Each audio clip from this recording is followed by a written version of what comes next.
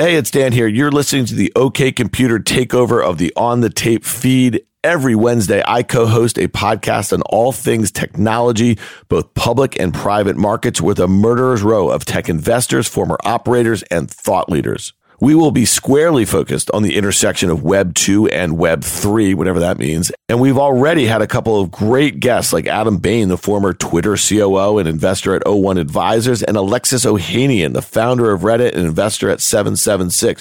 So please follow OK Computer in the podcast stores and follow us on Twitter at OK Computer Pod. All right, Packy, good to see you, buddy. You're keeping it high and tight there down in Miami. It's freezing up here in New York City. How you doing down there? I'm doing well, man. I have to stay down here as long as my hair is short because it's just too cold up there for the short hair. Is that what's going on? All right, fair enough. All right, listen, let's talk about this. You have a great platform at Not Boring. You decided to use your Monday post, yesterday's post. It was just called Ukraine. Resources, links, and a little optimism. You did your thing. You have nearly 106,000 subscribers. You have obviously a very big Twitter following. In that post, you started out by saying, normally, my sponsor, Masterworks, which is also a sponsor of this fine podcast, and you are listening to OK Computer. I'm Dan Nathan. This is Packy McCormick with me here. But you're donating your Masterworks sponsorship for this post to efforts to aid Ukrainian citizens and possibly the military. And you have a whole link fest. We'll put that in the show notes of the pod here. But talk to me a little bit about why you use your platform in this way. And we're going to talk a little bit about crypto and Web3 and what's going on as it relates to this situation. But how did this come about?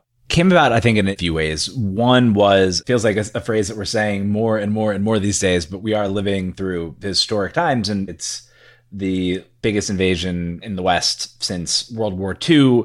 Just kind of watching all of this play out in real time on social media has been surreal. I'm not the first person to say that. I linked to a couple of tweets in the post that talked about that, but it is wild that you can see on the ground the suffering, the bravery, the heroism of people being attacked by a foreign adversary and neighbor. And so to, I think, watch all of that going on and then just write one of my normal fun posts about a company just felt a little bit off this week. And really tried to write the piece without being melodramatic or overstating my importance in the thing, because I'm not important at all. But I wanted to send something. I have, as you pointed out, 106,000 people who read this. And I know that I'd been kind of confused about where to donate and what resources to follow to keep up to date with things. So I wanted to use that for good, but didn't feel like it was the right moment to send something else. The other piece of it was just over the weekend, watching a few of these things in the spaces that I cover that really just blew my mind and inspired me. One was just the people using crypto to donate in real time, borderlessly from across the world. And so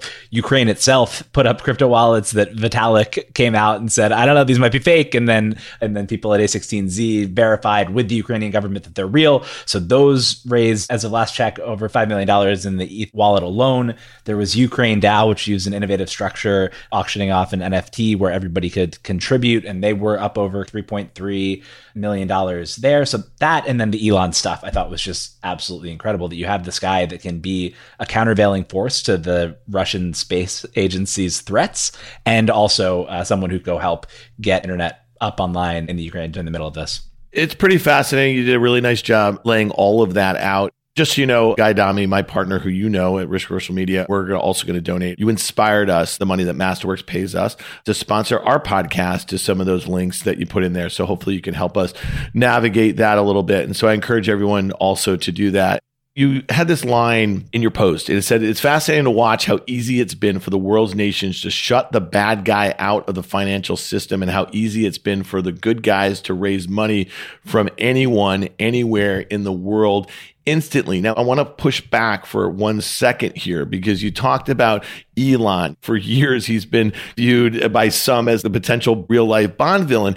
And so as good as this stuff might be right now in this situation, or at least from our vantage point, you can see how easily it could be used for bad also. Do you agree with that? I do. And hardcore history, and Dan Carlin is just one of the people who I would just outsource my thinking to completely on all number of topics. And I remember at the end of the Obama administration, when Obama was starting to reach a little bit further in terms of executive powers and all of that, he was like, if you're on the left, you're celebrating right now. And I get it. But think about what happens when somebody that you don't like is in power, and this precedent has been set. And so I always think about that in situations like this, is what kind of precedent are you setting that when someone who doesn't agree with you is doing the same thing, how would you feel about that? At the same time, what's been really interesting to me is that I think a lot of the Elon stuff is the internet likes fighting with itself over certain things. And of course, the richest man in the world is going to get a bunch of heat for different things. And of course, he kind of looks a little bit like a villain. He was super awkward on Saturday Night Live. He's pumping Dogecoin. So he does some things that are like a little weird. But at the same time, this guy made electric vehicles cool. It has a government scale space company bigger than most government space programs that is enabling all of this other cool stuff to happen in space. And by the way, is providing internet to uncovered parts of the world and solar and. And so I think when you put aside your differences, the petty differences in a time like this, and just look at the actual scale and magnitude of what he's done, it seems like a pretty good thing overall. And but the funny thing is, I just say, if any of these oligarchs had brains other than super yachts and Premier League teams, they could be counterbalancing what's going on with Elon. It's just a really interesting situation. I think it's one that we really need to be cognitive of, because we are getting into that weird world where sci-fi and Bond movies are becoming reality. Here's a guy who thinks about the future a lot. I'm sure you're a fan. I don't know if you and I have ever talked about him, but Balaji Srinivasan, and he tweeted this the other day or yesterday. I thought it was really interesting. So the best case outcome, Ukraine and Russia agree to a ceasefire. Ukraine says they won't join NATO. They don't need it, clearly. Putin gets to declare win, pulls back, nuclear crisis averted. Then Navalny aligns with Vitaly Buterin to win a real election and rebuild Russia. What did you make of that? Because that seems pretty interesting. I really tried to avoid any prognostication in my post, because I think I wrote that I would be between the 4 and 7 billionth best person to talk about this. And I believe that. I just started following the situation at the same time that everybody else did. I think the fascinating thing there in the world that I inhabit is this idea of a politician joining forces with, in this case, a crypto rich person, but a crypto rich person who has a network of very, very wealthy people who largely, I think, probably think at least kind of directionally the same way about things. I think that is super, super fascinating. But beyond that, I am not a geopolitical expert by any stretch of the imagination. I just thought it was interesting because one of the major pillars of the crypto movement is really censorship resistance. And that's one of the things that I think is really interesting that's played out over the last few days or so, as the sanctions were considered very weak, the economic sanctions last week. Crypto was trading very near 6-month lows or something like that. And then like that, when it seemed the West and a lot of different sorts of organizations in the public markets got together, and we saw potentially Swift being isolated, just a whole host of other assets being frozen all over the world, you saw Bitcoin in particular rally literally 30%, it felt like, in a little more than 24 hours. What did you make of that? Because again, it bolsters the case about censorship resistance, but it also feeds into the fact that, oh, if the oligarchs have nowhere else to put their assets, it's going to go there. And I'm just curious what your take is on that. I want to flip it actually first back on you to just get your take on what's going on in the markets overall. To me, just being a non-markets expert, it's almost kind of what I said the last time that we talked about this stuff. It just seems so silly and reactive and algo driven and whatever, that anything happens, there's a sell-off, and probably, I need to look at the numbers, but one of the best trading strategies over the past X number of months would have to just be buying any sell-off over 10%, selling it the next day. The last few months, the last 13 years since the financial crisis. But I think your point is one that it's all becoming a lot more interconnected. And a lot of that has to do with technology. And a lot of that has to do with the algos that are looking at almost every piece of data that is in any feed anywhere on the world, and it's processing it at record speed. And so I think what's going on right now is really interesting, because the US stock market was already selling off before this became front burner sort of thing. Crude oil had already been moving higher. The Fed and many other central banks around the world had already set their course in raising interest rate, tightening monetary policy that was left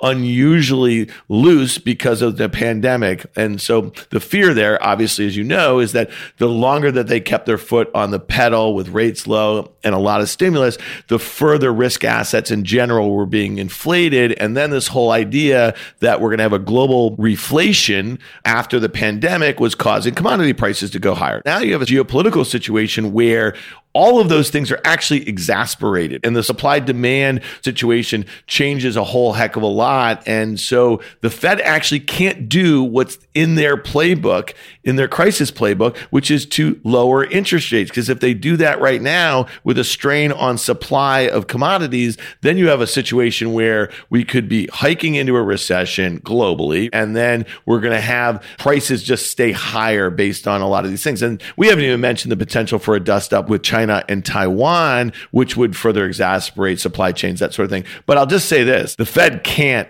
take a step back here. They have to continue to battle inflation. And normally a few weeks away from a Fed meeting where they're expected to raise interest rates, right now you'd be seeing a lot of trial balloons being floated. We're saying, maybe they push it off to the next meeting. One of the interesting things to me that was not my point, because I'm not smart enough, nor do I follow it closely, but my friend Ben, who runs Composer and looks at this stuff all day, was like, you know what? There was this flight to safety, which pushed down rates, which increased the price of growth assets. And there's all this complicated stuff, but if you play it out, but this time is different, and I'll tell you why. Because what happened is that Fed funds futures were pricing a 50 basis point increase, and it would be the first increase for 3 years or something like that off of an unusually low rate, just above zero. That was a couple months ago. It was better than a 50-50 chance. Now it's much below a 50-50 chance. They're still expected to raise 25 basis points, so it really doesn't matter. The market already moved in front of it, if you will. Now, normally when you see interest rates come down, that makes all sorts of other risk assets more attractive. But right now, you're seeing this slowing growth. And that's one of the reasons we're taping this Tuesday afternoon into the close. And I'm looking at my FactSet screen and I see all sorts of high valuation tech stocks that have been selling off for a year because interest rates started going higher in Q1 of 2021. They're getting murdered today too. So the fact that interest rates might not go as high as quickly is not really mattering. And then the other thing, it's impossible not to have this conversation and talk about what's happening with financial stocks. Look at bank stocks. I'm looking at JP Morgan down 4.5%, Bank of America down 4%, Wells Fargo, which doesn't have a lot of international exposure, down 5%. So the point here is that who knows what these sanctions are going to have, the effects, what kind of banks have exposure, what sort of defaults that could occur. And this is something right out of the financial crisis playbook that happened to be a rolling financial crisis that went across Europe for years after ours was considered over. But this brings me to the fact also, so we said, okay, maybe it was those sanctions that caused Bitcoin and the crypto space just to rocket 20, 25% and its high as 30%. But it was also, to your point, your friend Ben, saying the notion that the Fed might not be as hawkish as they were prior to this event. Isn't that the point? Isn't that why Bitcoin was originally created by Satoshi? The idea was that central banks globally were just going to devalue all currencies.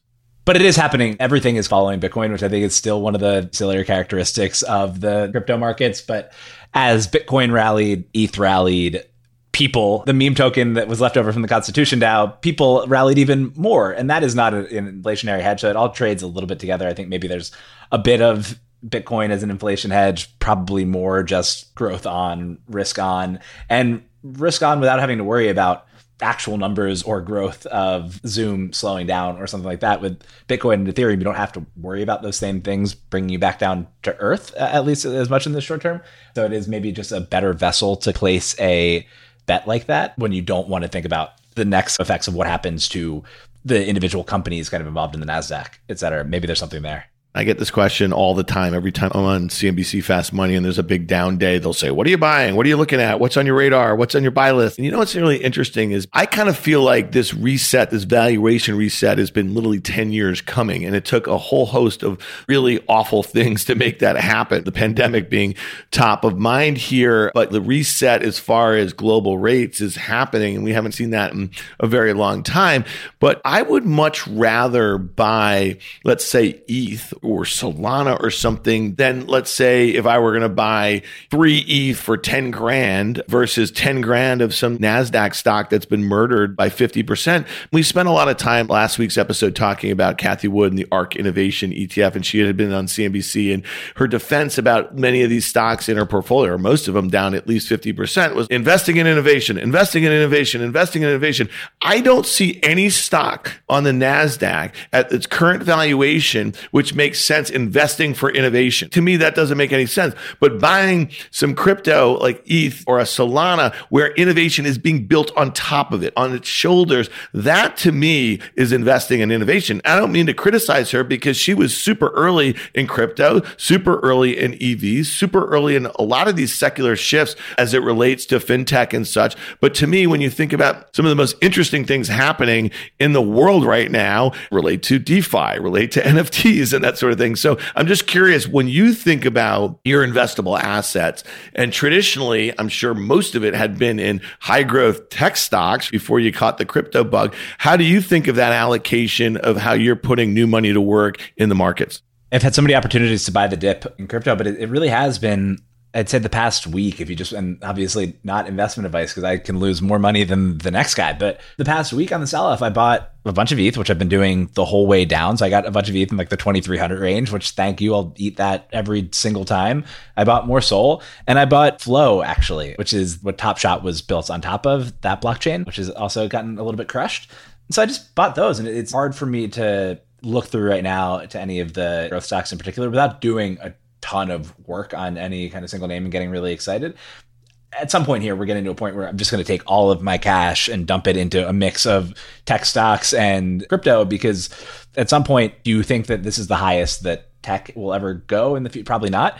One of the things that I think is really interesting coming out of this Ukraine-Russia situation in particular, but I think was there anyway, is this move back to what A16Z is calling American dynamism, but is people building things in the physical world with atoms. And I think there's going to be this really interesting bifurcation where it's going to be very cutting edge Web3, metaverse, if you want to use that word, kind of stuff on one end. And then on the other end, manufacturing and space and defense and all the stuff that Founders Fund and Lux have been funding and A16Z just spun up a fund for. To me, that's fast. Like, that's what I want to see. I want to see the craziest, most out there shit that you can build on the internet. And then I want to see the craziest, most out there shit that you can build in the physical world. And anything else in the middle is like a little bit boring.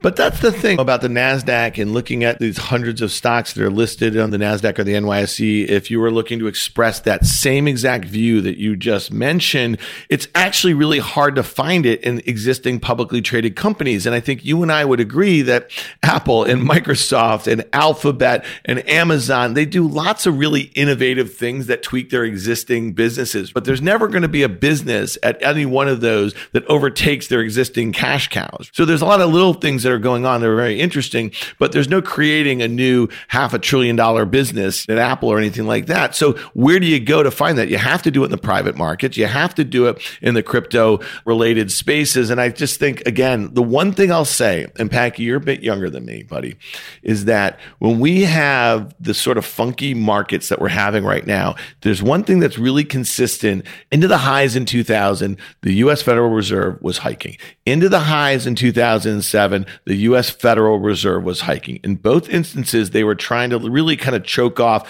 asset bubbles, and they did it. And what happened is when the risk assets started going lower, there was this negative wealth effect, and there was a bunch of other things that knock-on effects, and they took some time to find a bottom. Now, what happened in 2020 was clearly a black swan, and they lowered interest rates into that, and that inflated the bubble again. So what are we dealing with right now? We're dealing with a tightening Fed that's been tapering their bond purchases. They've been signaling they're going to raise interest rates. And so if there's one thing that's going to be consistent in my mind, based on my history in the markets, is that we will not have a V reversal in the stock market this time around. It's going to take some time to work itself out. Now, I think a lot of the leadership might be the same because Apple and Microsoft and Alphabet and Amazon, they're just too big. And if the market's going to come back, it's going to need those four stocks are like 25% of the S&P 500. Throw NVIDIA and Tesla in there and we get higher. So you get my point. So don't expect a V reversal. Now, but you tell me, because you've been in crypto for a few years, and just look at the volatility in Bitcoin in particular, or any of the big layer ones.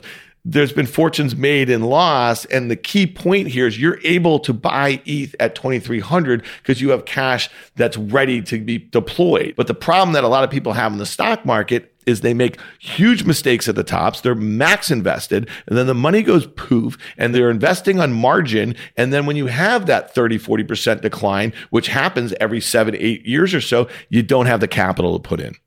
This is why I don't trade on margin. My greatest gift at anything is knowing how dumb I am. If I'm not better than the market, I shouldn't be trading on margin. And yeah, I think that's probably why I'm able to buy these dips. But I am, recklessly buying dips. So I'm not saying that I'm smarter than anybody here on that. All right. Well, listen, here's one. Our producer, Brendan, just before you jumped on, he was asking me, or I don't know if he was making fun of me or not, but last week when Melton was on, we were talking about my latest NFT purchase that I aped into. It was a crypto dick butt. Do you have any crypto dick butts? I have a butt head, but I don't have a crypto dick butt. I've always really appreciated the art and, obviously the naming of the crypto dick butts. They're beautiful. And I saw yours. It's lovely. Yeah, well, the problem is I had to take it down because crypto crashed 20% in the days after. It's horrible. And I did this with a chain runner. I followed you. I saw that you bought one of those a while back, and it seemed like a really cool project. And crypto, again, crashed 20%. So I had to take it down from my PFP. What's the deal with me? Did you hold on to the chain runner? Yeah. Oh, good. Oh, so it went up and now it's back down below 1. But the chain runners are doing well recently. Yeah, I don't know, but I think they're all kind of fun. I mean, I don't really get it. Alexis Ohanian was on a few weeks ago with Rick Heitzman and me, and he's obviously a huge collector of NFTs, and he's really, like you, he's a huge thought leader in Web3, and I'm sure he's going to get a ton of stuff right, and there's going to be some other stuff that goes by the wayside, and he does not pretend to know, just like you, which way it's going to go. But I said to him, and we have a bet, we bet 10 grand, it's going to go to a charity in a year from then, and I think it was late January or so, that the floor price of Bored Apes, a year from now, they're going to be below where they were at the time. And I think it was about like 82 ETH. And at the time, ETH was like 3,200 or 3,300 or so. And my point is that I don't really see the scarcity argument. If we were to go into a period where, let's say, the underlying currencies go lower, I get the fact that the floor price can stay higher. But to me, I don't get the scarcity thing anymore. And then the incentives will be for that same project to launch Bored Sheep Club or something. I don't know. They do have the mutant apes and all that other stuff, but I guess they're almost like cash flow producing or yield generating assets in a sense that you get first access to the Bored Ape Kennel Club and to the mutant apes and all those things by holding.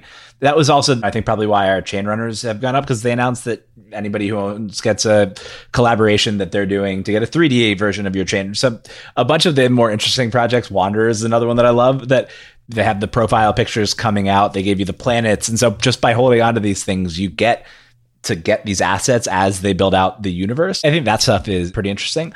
What I've actually been shocked at in the sell-off is that so many of the shit NFT projects have maintained their value. I mean, like some have totally gone to hell. There was also just even in CryptoPunks, the guy who had to pull the Sotheby's auction the other day. And so it's not all roses, but I'm shocked at how many have retained value despite the sell-off. This is one thing we've been talking about it on the podcast for the last couple months. Rick and Melton, and I'm sure you would say this. I know you're new to VC over the last year and a half, but usually there's a 6 to 9 month lag as far as valuations are concerned. And don't think that it's going to hit some of these private companies. Forget building in Web3, but just the Web2 stuff that's still very prevalent and still seeing billions of dollars invested. And it's not going to hit NFT projects. It just can't happen because to me, they're very similar. And the other thing is like, I don't think they're particularly innovative. If you love the community and you're in the Discord and you get all this new stuff, well, it's costing you ETH every time you do one of these new things or whatever. It's kind of an expensive hobby if they stop going up. That's the one thing I would say. And there doesn't seem to be any shortage of people rushing to the space. And the last point I'll just make of this is that Brendan said to me, are you in the Discord? When you tweeted that, it was your tweet profile pic was in the Discord. I'm not in Discord. And I know you did a deep dive on Discord on Not Boring last year, and it was really fascinating. I can't figure it the fuck out, dude. It's not intuitive to me. I go in there and it might as well be on WeChat or something. I don't get it. I think I even wrote that it's like the place that makes me feel oldest on the internet. It's hard to keep up. I completely agree. I think it's well designed. If you go into one Discord chat, one well-run Discord, and like that was your only thing and it replaced Slack for your company, great. It is the fact that every project has a Discord. And so there's just no possible way to keep up with every Discord that you need to be keeping up with. Yeah. All right. Here's one last question. So Rick Heitzman and I interviewed Wyc Grousbeck. He is the governor of the Boston Celtics. He is the lead owner of that group. And that conversation is going to come on right after this. So stick around, people. He asked us a question I thought was really interesting. We were talking about the metaverse. He was asking about it. My thought is really interesting. In a league like the NBA, which has this amazing content, they have these amazing characters, if you want to call them that, and it's not just as long as the season goes on, it's year round and everything like that. My point was, and I think you agree with this, you and I have talked about it, you've been on Fast Money talking about the metaverse. There's not just going to be one metaverse, and Zuck is not going to be the overlord of it. There's going to be lots of metaverses. And one of the things that's interesting is like a brand like the Celtics, they will have their own metaverse, and that metaverse will not devalue the real world experience. If anything, I think there'll be a scarcity value of going in and seeing a live game of them playing the Lakers or the Knicks or anything like that in the Boston Garden. In some ways, I think it's a huge boon for great brands that have great community. And these things existed. I hate to tell you, buddy, they existed before the term Web3 ever came about. They were built for Web3. One, go Sixers. If the season ended today, the Sixers would be playing the Celtics in the playoffs. But two, I think that speaks to the point that I was making before, where there's this horseshoe or this barbell where on one side are these really interesting digital immersive experiences, and then it's going to be really, really hard to replace for a while great in-person experiences. I thought a really interesting conversation. I don't know if you've been listening to the Lex Friedman podcast at all, but it's so good. I just got into it. Just interviewed Zuck the other day, but he interviewed Tim Urban, who writes Wait But Why, and they were talking about Elon's Neuralink, which is another Elon thing that's like not even really hit yet, and talking about how far away we are from being able to reproduce every sensation of going to a game live in your brain without a device. Until we get to that point, I think that the in-person experience is going to be hard to overcome. There was an in-person experience this past Saturday. I was in the Carrier Dome, and I watched your Duke Blue Devils beat my Syracuse Orange by nearly 30. It was horrible, but I will tell you, it was a really great moment. I think you probably know Coach K is really tight with Jim Boeheim, the coach of Syracuse. They coached the U.S. national team together for years. They had a great moment at midcourt before the game, and they actually announced they're going to have an annual award in their athletic department with Coach K's name on it, which I thought was really cool. So, yeah, it was pretty cool. Well, listen, Packy, you're the man. I really enjoyed reading your Monday post. It was not a happy Monday on Not Boring, but I think you actually helped your readers, point them in a direction. And I think all the links and all the stuff about what people are doing to help Ukrainians, I think is pretty fascinating. You motivated me. I was already giving to some things, but I love it. Our friends at Masterworks are really focused on donating to the cause too. So Risk Reversal Media, Guy and I are going to join you in that. So thanks a lot, Packy. We really appreciate it, bud. I love it. I appreciate you joining in. Well, listen, when we come back, Rick Heitzman and I sit down with Wyc Grousbeck. He is the governor and the lead owner of the Boston Celtics. So stay tuned. Thanks a lot. With CME Group's micro-sized futures and options, you can access the same transparency and liquidity of the benchmark contracts with less upfront financial commitment. Diversify your portfolio and manage your exposure with the flexibility of CME Group micro contracts in crypto, metals, FX, energy, and equity indices. Learn more about what adding futures can do for you at cmegroup.com/micros. Wyc Grousbeck has been the governor of the Boston Celtics since he conceived of the purchase of the team and then organized the new ownership group in 2002. Wyc named the group Banner 17 LLC to signify his primary goal, the Celtics winning a 17th World Championship, which was achieved in 2008 as the Celtics beat the Lakers to become champions for the first time in 22 years. In 2010, Wyc became chairman of Massachusetts Eye and Ear and led a $250 million capital campaign to support the fight against blindness and deafness. In 2013, Wyc co-founded Causeway Partners, a private equity firm managing over $340 million, focusing on sports and technology investments. Causeway's investments include Omaze, Zwift, SeatGeek, Quint Events, and Flow Sports. Wyc's earlier career involved time as a venture capital investor in Boston and as a securities lawyer in Silicon Valley. Wyc and his wife Amelia are involved in a number of charities, including Mass Eye and Ear, the Boston Celtics, Shamrock Foundation, Boys and Girls Clubs of Boston, Camp Jabberwocky, Robin Hood, Make-A-Wish, Horizons for Homeless Children, and the Love Lane Special Needs Riding Program. Wyc holds degrees from Princeton, Michigan, and Stanford, and in college he rowed for an undefeated crew that claimed the National Rowing Championship. In his spare time, he plays drums and rhythm guitar for the rock band French Lick. Wyc, welcome to OK Computer. Hey, Wick, great to have you on OK Computer with us today. Dan just walked through your bio, but it's been wonderful getting to know you over the last couple of years, not only on the board of Omaze, but just talking about all kinds of stuff. And as we were out watching the Celtics beat the Nets the other night, it was just, if we could have a fourth wall of this conversation and just talk about all the stuff we normally talk about of sports, tech, media, all of our passions, and expose it to the OK Computer listenership, that'd be awesome. So we appreciate you joining us for it. Sounds great, Rick. It's been great getting to know you, and not so much talk with you as listen to you over the last couple of years. It's been a lot of fun. In truth, you're just like a Renaissance guy. You do so much. And Dan, I've been a fan of yours for a long time, and this is going to be great. Well, thanks a lot, Wick. We got a lot to talk about other than just basketball. And I'd love to hear that you guys were at a Celtics-Nets game. There's probably very few teams that you enjoy beating more than the Nets. We know the ones out west here, but that one has to be a personal place in your heart. And then obviously Rick's is Sixers. I mean, that's got to happen. It takes a lot for me to root for the Celtics, but I was a Celtics fan that night. A big W for the home team that night. It was nice to beat the Nets, and I thought we might be on Zoom today. I had a background. Couldn't fit all the Celtics banners on.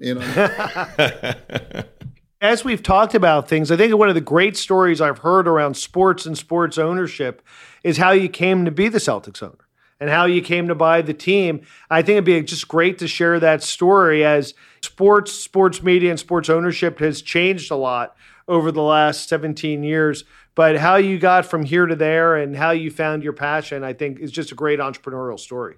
Thank you. Well, part of it is to be really thought of as a co-owner because I have some great partners, and it would not have happened without them. And a lot of people know a bunch of my co-owners, Steve Pagliuca, Paul Edgerly, Jim Pilata, and Jim Cash, Bob Epstein. So I definitely couldn't afford to buy a team now, but I actually really probably couldn't afford to have done it back in 2002, but pulled it off, just had the idea. I'm Boston born and raised, and I actually am not just a basketball guy. I'm a nut about all the teams, the way you are with Philly, and that's just the way it is, all the teams, and go to all the games that you can with your dad or your friends or whomever. And so I just thought maybe I should give a call to the owner of the Celtics, who's a good guy. His family had owned it for a while, but I just wasn't sure if he would have any interest in selling, and was able to meet with him. And what made you pick up the phone? Obviously, a lot of us growing up, huge sports fans, are thinking about that would be great, but very few people actually pick up the phone to make that happen. I'm not sure. I will tell you this. I was a little bored in my job at age 41, and I remembered the days when I liked what I was doing more, or what was the best me I could imagine being or something. I don't mean to make that sound weird, like on some pedestal. I'm just saying, when was I the happiest or the most energized or in overdrive, fifth gear?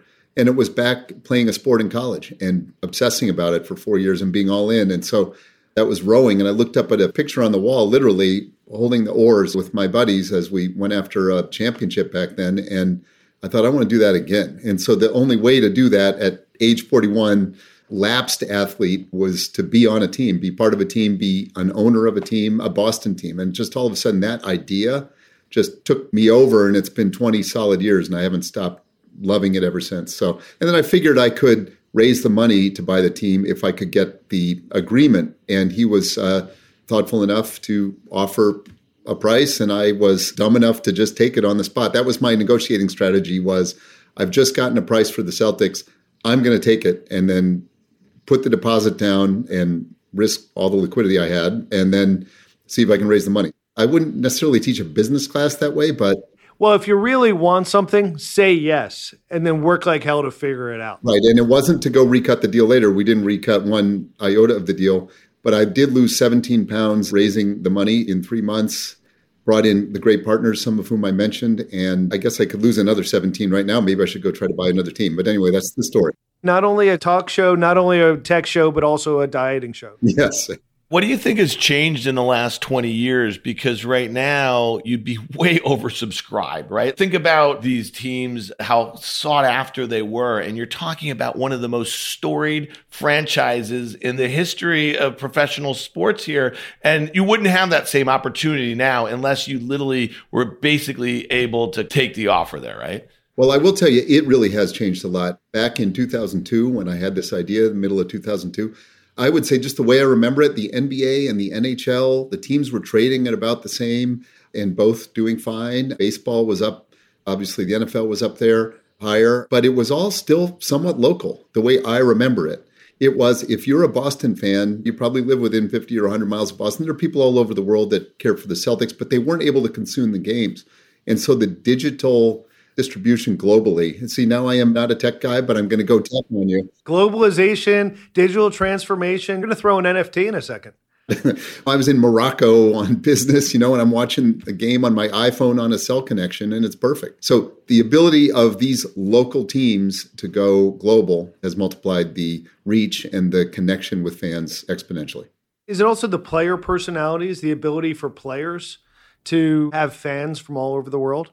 Absolutely. And our players are so magnetic and compelling, and they're the stars of the show, and with good reason. And so when I came in, I said to my folks at the team, the staff, I said, listen, I don't think anybody in Boston can name more than 2 Celtics players, Paul Pierce and Antoine Walker at the time. And I want them to know everybody. And the whole league does that now. It wasn't just my idea, but that's why people connect. It's not just so much a ball going through a hoop. It's people that they get to know, pros and cons, their works, and people sharing the accomplishments when it goes well. It's great.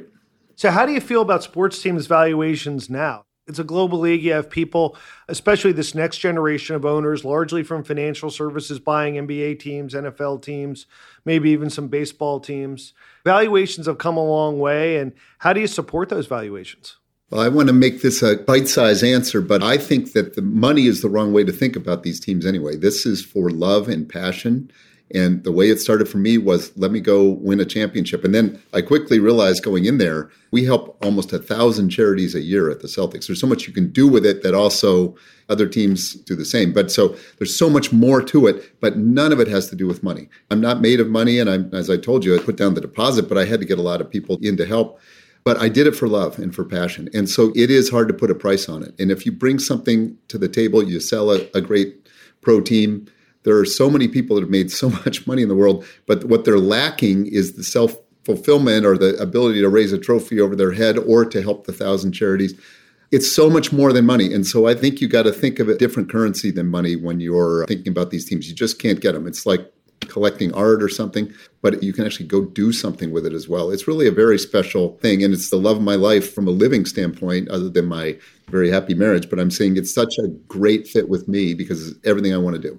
And you have a global community. I've walked around with you and there's people coming out of the stands to look at the ring, take selfies with your ring, but it's probably less about the ring, but it's everything that the Celtics mean from a community perspective and a group that you're part of, no different than my process trusters.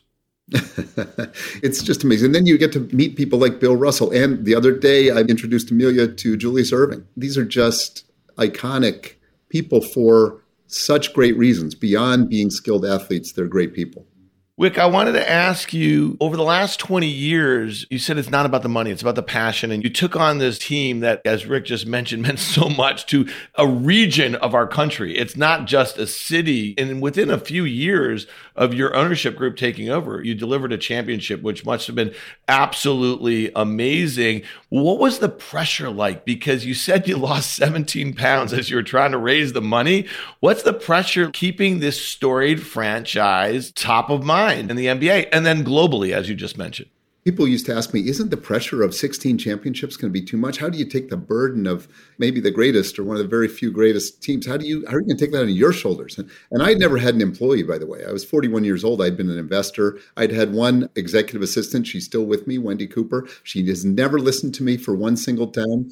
Ever. And so it doesn't count really as an employee. I don't know what it is, but it's not an employee. But so, and all of a sudden I'm running the Celtics as the CEO and all that and the lead owner. But I said, look, the upside, if we win a championship and hang a banner in the rafters, I mean, I just got goosebumps talking about it. Okay. I just did. I'm like, that is it. And what if I never win one? I'm there 30 years. I don't even come close. Don't win. I'm going to be the biggest loser of all time. And I'm like, well, I'll take that risk. Was it everything you thought it would be when the banner went up, when you got the ring? It's better. It's insanely better because I've got relationships with everybody on that team till the day I die. That is the way it is. You're welded together. I love teams. I can't do this stuff myself, but doing it as a team, winning a crew race with 8 guys, winning a championship with 15 guys, with 1 million fans. Everybody in Boston thinks they own every team, by the way. I feel like I own part of the Patriots, the Bruins, and the Red Sox too, because I've given my entire life to cheering for them. And so it's not like I own this thing. I've got not only co-owners, but everybody owns it. And once you get that mindset, then you take it all the way and it doesn't get any better. Philadelphia and Boston are very similar like that. Everybody thinks although you have no employees, you have a couple million bosses. Yeah, I got plenty of bosses. How's it been, Wick, over the last 20 years since you got into the league? When you think about, you just said team a whole heck of a lot in that whole discussion of winning a championship and what you collectively have built and what you guys are really proud of. But it seems like the league has really changed a lot. Just the sophistication of the players and how they think about their own brands. One of the things that's so unique about the NBA is, and you guys hear this all the time, is there's no helmets. There's only 13 of them on a team. They really can become their own brand, which actually has to make it kind of hard for ownership groups when you think about the way that they used to treat players and think about them as parts of a team. And now it's just changed a whole heck of a lot, hasn't it? I guess it probably has. That's a good question. I want the players to fly as high as possible, not just physically, but in every way. That's my mindset. That's the mindset of the league. I'm just going to sort of go out there and speak for everybody. It may sound like just words, but the truth is we have a partnership. And there's respect. And just the way I feel about the players and what has happened, ups and downs over the 20 years of play with the team, but how I feel for a lifetime. I just feel connected and we're in it together. And so the more empowered and respected and partnership, the more that goes both ways, the better for the league and the better it goes globally. I love what the NBA really stands for, or what we all aspire. I'm not going to say the job's done, but what we all aspire. I don't want to speak for the players, but what the players and the ownership and the fans and everybody stands for in the NBA, we're not backing down. That's how we feel, and I'm proud to be part of it. I know that sounds like a lot, but it's the truth. Well, let me ask you this, because you just mentioned when you were 41, you had this dream about buying a team that you grew up with and that you felt this tremendous pride to. A lot of these players at very young ages, and I know Rick knows a lot of these guys, the diversification away from just the sport that they're playing and then the way they think about their brand. Rick, you guys are competing with your VC funds with some of these players. There are a lot of VC investor players out there, especially our friend Sue's probably the biggest, at least physically. Well, yes, physically, no doubt about it. And he's certainly very smart. We've had Adonica Sue. Wick, are these guys hitting you up? They're coming and say, yeah, it was a good win today. But hey, how can I get into that hot deal that you guys got going on over there at Causeway? I saw Peyton Manning and Eli Manning out around the Super Bowl, and they're both in a deal that I happen to be in. I didn't bring them in, but they're great partners and great people. And I just really think the more you know, the more you like about being in the NBA. And I didn't know the NBA before I got there. And then it's changed. We've built it together, I guess I'd say, over the 20 years. And I feel like the future's bright. So back to Rick's question about valuations, I kind of blew it off by saying, I don't really want to count it in money. But the fact is, knock on wood, I think there's a real opportunity to at least maintain these lofty valuations I never dreamed of. When I was putting it together, I said, listen, we're paying a record price for the Celtics. We don't own the arena. Nonetheless, this will be by far a record in the NBA. We're probably overpaying, but we're going to have the time of our lives. It might double. It might go down 20%. I think it's always worth something, the Celtics, but we're going to have the time of our lives. That's how you're going to be paid. Imagine yourself in a parade. And if we ever have any extra money around here or whatever, we'll all share it. But that's not the point. So we think of it another way. But when you think of the NBA and where it's going, we're only just getting started internationally is what I truly believe. We're one of the two global sports, soccer and basketball. And we're the one that has a centralized single league really at the top. And I'm part of that. And the sky's the limit. Sounds like you under-promised and over-delivered with your partners. You got the ring, you got the parade, and it feels like you're a little bit better than up 100% on your money. So that's fantastic. I've under-delivered probably in other areas, who knows? But the fact is I have 20 partners, and all 20 are still, or maybe 21, one left to go buy the Warriors, Joe Lacob. He told me when he was coming in, I'm going to be here 5 years, and I'm going to try to go buy a team. He got that done. Everybody else is still with me. You know, Wick, you hit on something that's really important as I think about the investment landscape, specifically here in the U.S. over the last 20 years. I mean, globalization has been a big part of that, but scarcity has been the other big part of it. And when you think about the opportunity set that you must have envisioned, now maybe you're not willing to give yourself as much credit 20 years ago thinking about it on a global scale, but there's only so many new NBA teams that will ever be made. And how many have the history that a franchise like the Celtics have? And then when you really broaden it out, these should never trade, because if you own them, unless there's somebody who needs some liquidity or whatever, they will only go higher. Isn't that a way to think of it from here on out? Well, I don't want to say that. I'm married to a fabulous Italian heritage person who, if I ever said it could only go higher, she'd be like, that's the kiss. You've done it. I'm not going to do that. In honor of Amelia, I will not be issuing any of those statements, but I'm really optimistic. Listen, every day being involved with something like the Celtics is a dream come true. Win or lose. We lost yesterday, and I still woke up this morning being the happiest guy in the world. So, Wick, you were a VC. Now you're an NBA owner, and you also have a VC firm called Causeway. And I'm just curious, when I think of some of the portfolio companies you have in there, and Rick just mentioned Omaze at the start, and you guys are both on the board of this amazing company. I met the founder, and their mission is really interesting. It seems very much aligned with what both of you guys, how you think about things philanthropically. What's the mission of Causeway? Is there overlap with the way you see ownership of the Celtics and the opportunity for that brand? Or is it really just an investment vehicle where you're just looking for great opportunities? We're managing between $300 and $400 million at Causeway now. I've got some great partners. It really started being part of the Celtics and thinking I bought a sports team, but I'd actually bought a media company. Turns out it is a digital content company that goes global and creates a community, and a lot of it is digital and all that. And you sort of start thinking, what other things can be updated digitally to go global? What other brands, consumer-facing things? I don't have this power of ESP or anything, but I did see something with the Celtics. That thing's going to have value. It's going to be amazing. It's going to be the time of my life.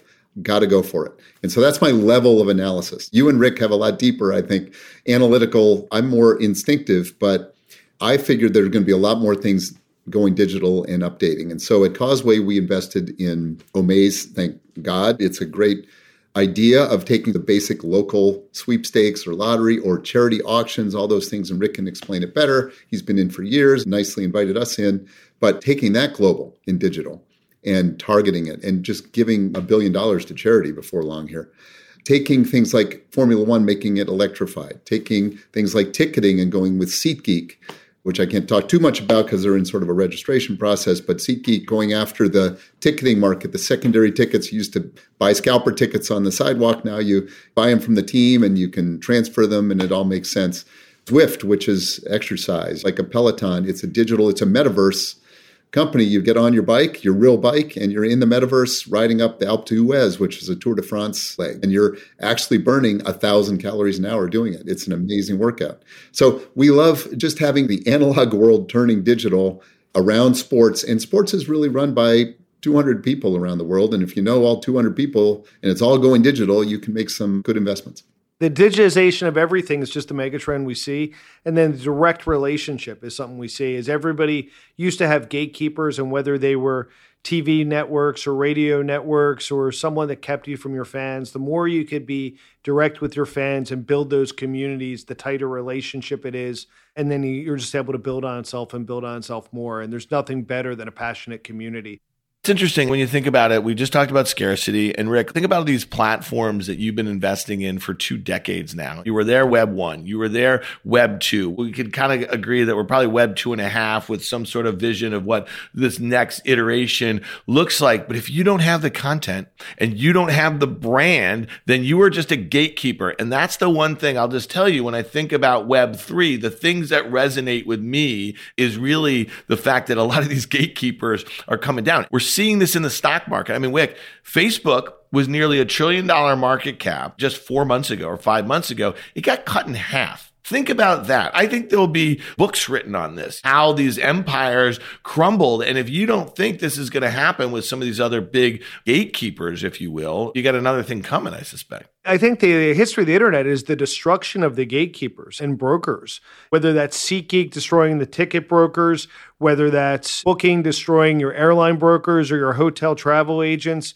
who were taking excess value from you, whether that's next generation, things like Kayak that were on top of it, or when it was really hard to get pictures of and find a vacation rental, and the democratization of that by Airbnb. All these gatekeepers, all these agents that were taking excess tolls are being destroyed. But I think we've talked about and we agree that next generation is going to be direct communication and direct access to your investors. And you don't need a researcher telling you if that company's good or not good. You don't need an investment bank serving as a gatekeeper, and you probably don't even need an exchange serving as a gatekeeper in this next generation of DAOs.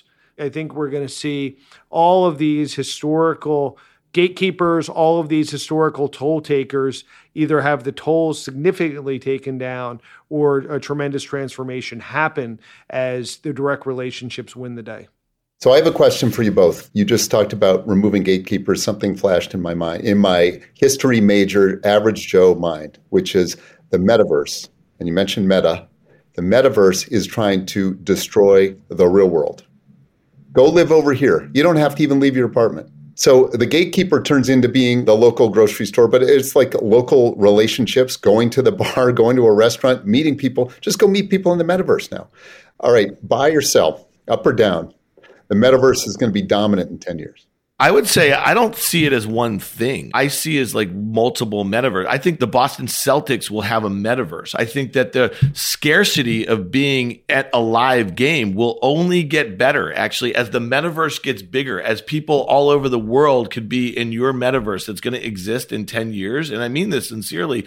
The actual being there in the spot will only be more valuable. And I think that there's going to be this really interesting barbell approach from the right brands with the right content. And I'm not just speaking to you about this because you own the Celtics, but think about it that way. We've spent a lot of time on this podcast and on CNBC and talking about what is the metaverse. Just because Mark Zuckerberg saw his business crumbling, he decided to change the name of his business and really pivot. But I think it's going to be an amazing opportunity for the right brands who really embrace the technology and what it means to grow their audience, but I don't think it's going to replace these real world experiences personally.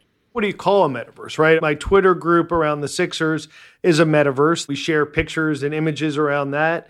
I think league access of the NBA is effectively a metaverse, especially if you add in a community and communication element of everybody wherever they are in the world watching the Boston Celtics play in real time.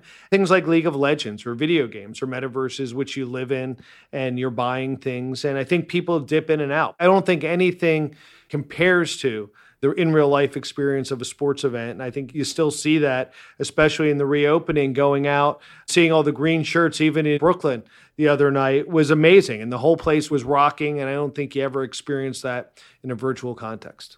So we just spent a lot of time talking about something that's obviously very near and dear to both of your hearts. That's NBA basketball. But let's hit two more things that I think we collectively share a dramatic interest in. One is rock and roll, and the other one is tequila. We'll do tequila last here. But man, oh man, when Rick said to me, I got a buddy, Wick, and he's a really interesting guy. And he talked about Celtics and he talked about your investment and you talked about your championship rowing at Princeton, all that sort of stuff. But he's like, he's in this band and it's called French Lick. So you obviously grew up a huge Larry Bird fan, but I was checking out your band and this is fucking nuts, dude. Your band has played with Eddie Vedder, Joan Jett, Lenny Kravitz. And I was looking at a lot of the video and you guys are absolutely legit. So when was the first band that you started and how did French Lick start? And then I have a little speed round. Sounds like you are the drummer of the French Lick. So I got a speed round on rock and roll drummers when you're done with that.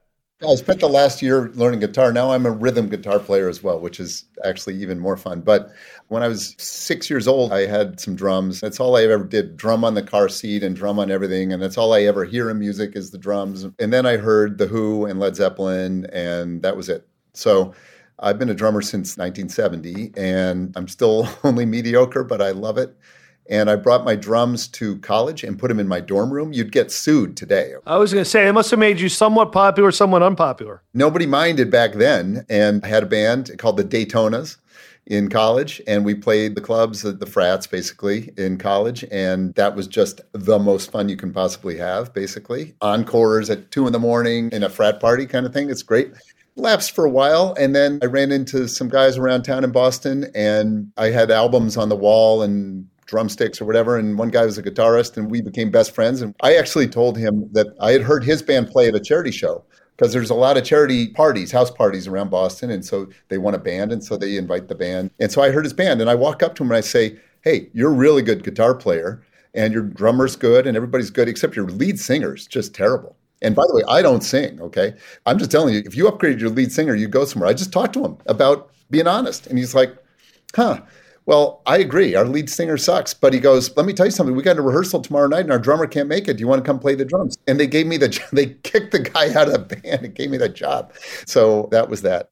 You guys are legit and you play a lot, man. And it seems like you do a lot for charity, which I think is a common theme, Wick. All right, so I got a little speed round for you. Talk about famous drummers. I'm going to give you 2 choices, all right? And it's 3 rounds here. All right, so give me who you opt for, John Bonham or Ringo Starr. John Bonham. Okay, that seems like an easy one. Keith Moon or Charlie Watts? Keith Moon. I love the late Charlie Watts. He was perfect for the Stones. But if the Stones had Keith Moon, I don't want to disparage Charlie Watts. But Keith Moon and John Bonham are my 2 favorite drummers. All right, so this one is really more important to me. I'm just a few years younger than you. Dave Grohl or Taylor Hawkins? Dave Grohl being original Nirvana, and I've got his book on my bedside table. I haven't read it yet. Storyteller. I will tell you this, man, and this is one of the things that I've been doing a lot of. I've seen a lot of live sports as soon as they came back on. I travel for Pearl Jam. I travel for Foo Fighters. And so I've seen a bunch over the course of the last year or so, and I can't wait for it just to open up a little bit. We should have done Matt Cameron then. He's a hell of a drummer. I would have done Cameron. I would have done Larry Mullen Jr. I would have done Tommy Lee. Are you any hair metal there or no? I just finished the Pam and Tommy show on Hulu. We're up to date on that. How was that? It was fine. It was fine. Keeping that off the public record? Yeah, probably should. All right, so what's that, hair metal? Well, I'll get on my guitar and play for an hour and a half, 2 hours at night, and I'll throw Rock You Like a Hurricane in there. I'll throw Scorpions in there, and You Give Love a Bad Name, and anything I can think of to learn rhythm guitar. It's a lot of fun. We have to hit, before we get going, the other shared passion of tequila. You did ask about the origin story of Cincoro. Look, the NBA Labor Committee was meeting. We were making a new deal with the players. The chairman of the committee, Michael Jordan. On the committee, Jeannie Buss of the Lakers, Wes Edens of the Bucks, and yours truly, and a couple others. And so we started thinking about getting together after work one day. Amelia, my girlfriend at the time, I came home and said, these people are so amazing. She said, let's all go to dinner. So she organized a dinner. We're out to dinner at Pasquale Jones with Michael Jordan, and Wes Edens had screwed up the reservation. But Michael in real life is truly the greatest guy, the greatest person, character. He's the greatest basketball player of all time for a reason, many reasons, but one of them is his strength of character. Anyway, so we became great friends. That night, he's ordering, there's not even any tequila at Pasquale Jones. We're bringing it in from elsewhere, mega bottles. We're drinking it. We had another dinner shortly thereafter. By the end of that dinner at 3 a.m, we're like, let's make our own because this is all good, but let's do our own. Just like everybody else, you and Michael Jordan at 3 o'clock in the morning think it's a great idea to start a booze company. It's my lucky life. You can do the same with Joel Embiid, who's another great player. But we actually went for 3 years and led by Amelia, but with Michael also tasting everything. They're the 2 professional palates. We made 1,000 tequilas. We went through 4 distilleries, 1,000 tequilas. This isn't unnamed celebrities pulling something off a shelf, getting a stock bottle, sticking a label on it, and what do you know, in a month they've got tequila. This is 3 years, 1,000 tequilas. It's our life's work. And Michael, by the way, said the other day, I want to be involved in this forever, okay? This is the way I feel about the Celtics is the way the 5 of us feel about Cincoro. That's all I'm going to say about that. It is an amazing tequila. I love the Blanco. I haven't had much of the others, but it is a beautiful design. It's a beautiful tasting. It's a sipping tequila. And you guys are probably like me. I swore off Cuervo back in the day. Just the smell of those sorts of tequilas. Pro tip, put some pineapple in some Blanco, put some orange in some Blanco, and infuse it. Put a little grapefruit in with some Blanco and infuse it. Maybe a few drops of agave nectar in there and let it sit for a day. And you're going to have an amazing drink. I will do that. You just mentioned Ryan Hardy, owner, chef, Pasquale Jones, Charlie Bird. He is a friend of the pod. He listens and he can be happy to hear that story on the pod. And we love your tequila. We also love another tequila without naming names. You're going to get a bottle of the Extra Añejo from Como's because that's one that I recently invested in. Our good friend Joe Marchese and Richard Betts started that. But there's room for all of these delicious tequilas out there, isn't there, Wick? Well, I'll come back on the pod when we've sold our 2 millionth bottle, which is going to be in like 2 months from now. Okay. There's plenty of room, but you're going to be in our rearview mirror, I have to say, Dan. Well, fair enough. Listen, man, we want to be appreciative of your time. We really enjoy coming on here. When we started this podcast a few months ago, you were tops on the list for Rick. You said, you got to get Wick. He's doing so many interesting things. And we didn't even get to your philanthropic endeavors. And hopefully next time we'll be able to do that because it sounds like it's very important to you. So thanks a lot for joining us on OK Computer, Wick. And I want to take this opportunity to wish Rick a happy, early, very big birthday coming up, old man. Turning 30. What are you, 60? Look 60, act 15. Hey, you guys are the best, and thanks everybody for listening. I appreciate it. Thank you, Wick. We appreciate your friendship. Thanks, Wick.